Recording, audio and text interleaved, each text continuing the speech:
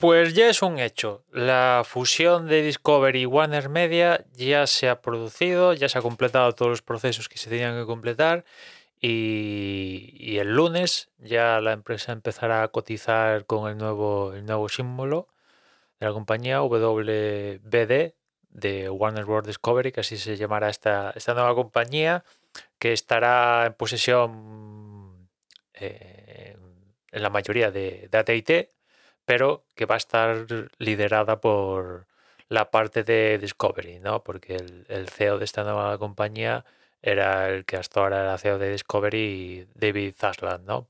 Y aparte ya se han producido una serie de gente que ha salido de lo que hasta ahora era Warner Media, ¿no? Jason Killer, pues, a freír espárragos. Es cierto que el tío no va a pasar hambre porque se lleva no sé cuántos millones de, por estar ahí involucrado, pero hay una nueva dirección y siguen algunos de los que venían de Warner Bros., como el que estaba al mando de HBO y el que estaba también al cargo del Warner Bros. Las películas, todavía Emmerich. Estos siguen de momento y bueno, pues vamos a ver lo que sucede, ¿no?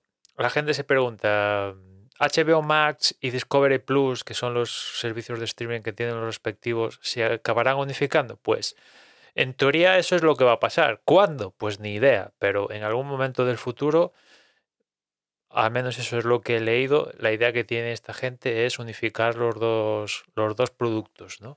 También esta semana, no sé si lo habéis leído, ha salido ahí la gente responsable de HBO Max diciendo que en futuras semanas se va a empezar a desplegar una nueva aplicación de HBO Max que es super mega guay, ya que la anterior, bueno, la que tenemos actualmente, pues es un desarrollo reciclado de lo que tenían de HBO Go o lo que tenían antes de HBO y lo sacaron así rápido y corriendo para un poco adelantarse a la competencia, ¿no? Después de estar ya funcionando Netflix y tal.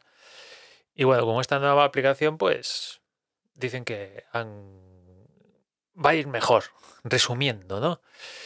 Imagino que en territorios por aquí como España también en algún momento recibiremos esta actualización con estas características nuevas, ¿no? Por cierto, aplicación Apple TV, porque teléfonos y otros cacharros también en el futuro también acabarán recibiendo cositas nuevas, pero de repente la actualización esta de HBO Max es enfocada en Apple TV, o sea que si ves HBO Max en tu tele Android TV o en el iPad o tal, todo lo que no sea Apple TV, no esperes en las próximas semanas recibir la actualización porque no va a pasar, ¿no?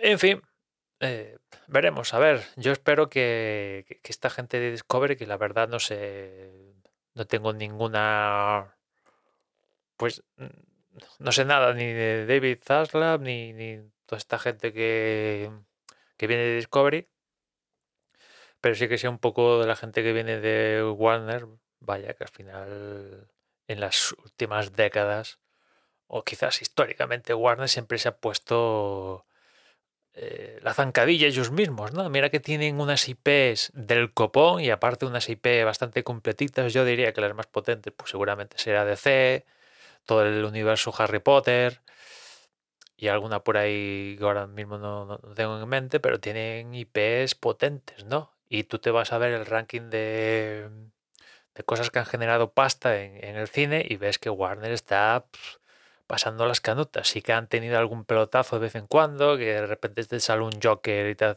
recauda 1000 pavos. Aquaman te recauda 1100, creo, pero después tienes también fracasos absolutos como todo el Affair Justice League, que más o menos eso igual sale rentable después de todo lo que ha pasado, pero en cuanto a desastre universal, cuando digo universal digo de universo que se había planteado para SDC, a imagen y semejanza un poco de lo que decía Marvel, pues evidentemente las comparaciones son odiosas, ¿no? En estos últimos 12 años, Marvel pues ha liderado la taquilla y gracias a eso Disney de forma increíble. Las recaudaciones son astronómicas y en comparación con Warner, pues es que Bueno, solo hay que ver un poco lo que ha recaudado Spider-Man No Way Home en comparación con The Batman, salvando las diferencias que uno se estrenó a finales y ahora ya está. Spider-Man No Way Home es así como una peli cierre de trilogía, esta de Batman es el inicio y quieres o no quieres esto involucra y tal, pero al final son mega personajes potentísimos. Uno es Batman, que junto a Superman es lo más potente que tiene, diría DC, ¿no?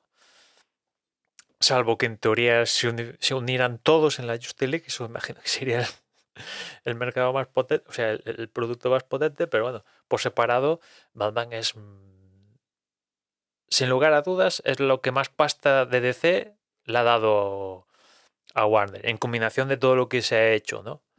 Es lo que puntualmente, por ejemplo, la peli de Aquaman creo que sigue siendo la peli más taquillera de DC de la historia, ¿no?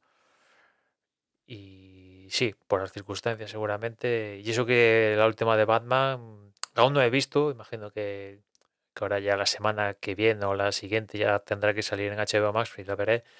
Pero a pesar de esta peli de la última de Batman, pese a estrenarse en China, pues sí, ahora mismo no recuerdo cuándo lleva recaudado, pero 600, 700 millones. Y bueno, esa película, no sé, quizás en circunstancias normales tendría que estar en el club de los 1000, pero no está. Bueno, en definitiva, que tienen marcas muy potentes y a ver si esta gente que viene de Discovery pues las pone a funcionar y empieza a generar billetitos, ¿no? Porque Disney, otra cosa no, pero compró Marvel, le ha sacado una rentabilidad del copón, compró Star Wars, le ha sacado una rentabilidad del copón, pese a algún traspiés que ha tenido, ha comprado Fox y yo creo que también le está sacando una rentabilidad del copón, ya habían siendo sus lo- lo- lo- las IPs o los propios estudios que adquirió, pues ahí también se hacen pelis y eso también acarrea a final de cuentas rentabilidad. Y en cambio, pues al otro lado del charco son todos problemas, ¿no? Cada división de Warner o tal, pues siempre causa algún problema y fastidia, ¿no? Fastidia un poco porque en teoría lo tienen todo. No es como Marvel que tiene Spider-Man de Sony, el otro de tal. Ahora han tenido que comprar, gastarse la millonada para comprarse los mutantes a Fox y tal.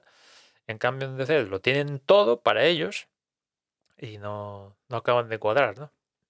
Pero en fin, a ver qué pasa en los próximos meses. Y después, en cuanto a la fusión de los servicios, pues a ver, es cierto que Discovery Plus creo que está en la gama bajita de precios. Creo que cuesta 4 euros o 5 ahora mismo, no sé, más o menos, anda por ahí. Y HBO Max sí que cuesta un poquito más, dependiendo si en su momento te suscribiste a la oferta de lanzamiento o no, pero eh, bien podían unificarlos, ¿no?